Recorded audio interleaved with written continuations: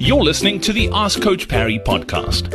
If you'd like to join thousands of other runners from around the world who are getting direct access to Coach Parry, his science-backed training plans that work, and a community of runners to motivate you and hold you accountable, then head over to coachparry.com/ask. You're listening to the Ask Coach Parry podcast, and today we've got a question from Lundy that is injury related. We've got Lindsay Parry with us once again. Lindsay, nice to see you. Lundy saying, I've been feeling a bit of a niggling pain in my right glute when running for about 2 weeks. Since my last workout on a track, that was when it started a couple of weeks ago, and have now missed a few of my long runs. It's painful when I start, but once the run is going, it usually gets less intense, but does not go away completely. I've also noticed that the faster I run, the more I feel it, and conversely, the slower, the less intense the pain is. I'm guessing I may have overdone it a bit on the track. Do you think it's bad enough that I need to consult a doctor or medical practitioner? I'm just wondering, shall I reduce the intensity of my interval runs a bit, slow my goal times down? What advice can you give Lundy in a case like this? Yeah, so Lundy, the good news there is that when you drop the intensity significantly, it makes a large impact on the degree of discomfort. So the first thing I would encourage you is no intensity. Drop all the intensity out of your training plan. And if you can get the intensity to a point where there is no progress, in other words, during a run, so you've already said that when you start you can feel it, then it feels better. Now, if we can maintain that status quo and get it to almost zero, that's great. Then you can continue to train, provided that within the first 30 minutes to 2 hours after exercise, that pain isn't increasing over time. So that pain after exercise, we also want to stay the same or slowly get better. And then the third component to this is if these things are in place, I would absolutely seek out treatment, because then you can treat it while you do some exercise.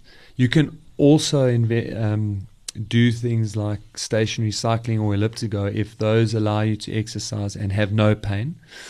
And if you can't exercise and at the very least have no progress, ideally we want it to be slowly getting better, but if there is progression in the discomfort, then we need to rest and seek treatment.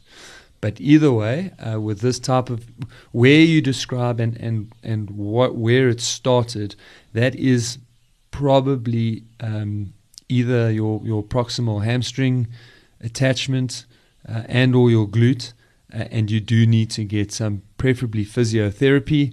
And we just really what we need to figure out is, can you do the physiotherapy in conjunction with some easy training, or do you need 4 to 7 days of rest, treatment, and then we start again? Yeah, and as we said a couple of weeks ago, Lindsay, often people don't want to take any time off because they think they're going to lose fitness, but sometimes you are better served just to take a step back, rest a few days, totally get treatment, and you're back on track and you haven't lost any fitness and feeling better for it, as opposed to pushing through, breaking down more, and then you off for 10 days, 2 weeks, and then you do start losing fitness. Absolutely. So Eleni has taken at least one positive step, and that's that she knows that it was caused by the speed work, and so that is out. Yeah. But now we just need to take the next step and go, okay, well, we want it better. So how are we going to get better the fastest? Is it going to be with a few treatments and some easy training? Is it going to be with 3 days off treatment and then we go again?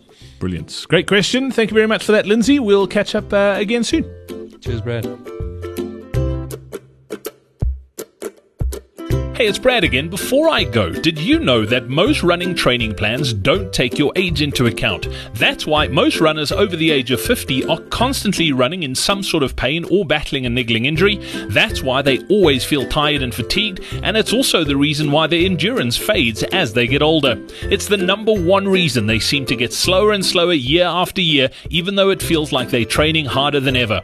If you'd like to discover a new way to train as you get older, then make sure you join us for our upcoming Faster Beyond 50 Masterclass. Simply head over to coachparry.com/50 or click on the link in your podcast player now.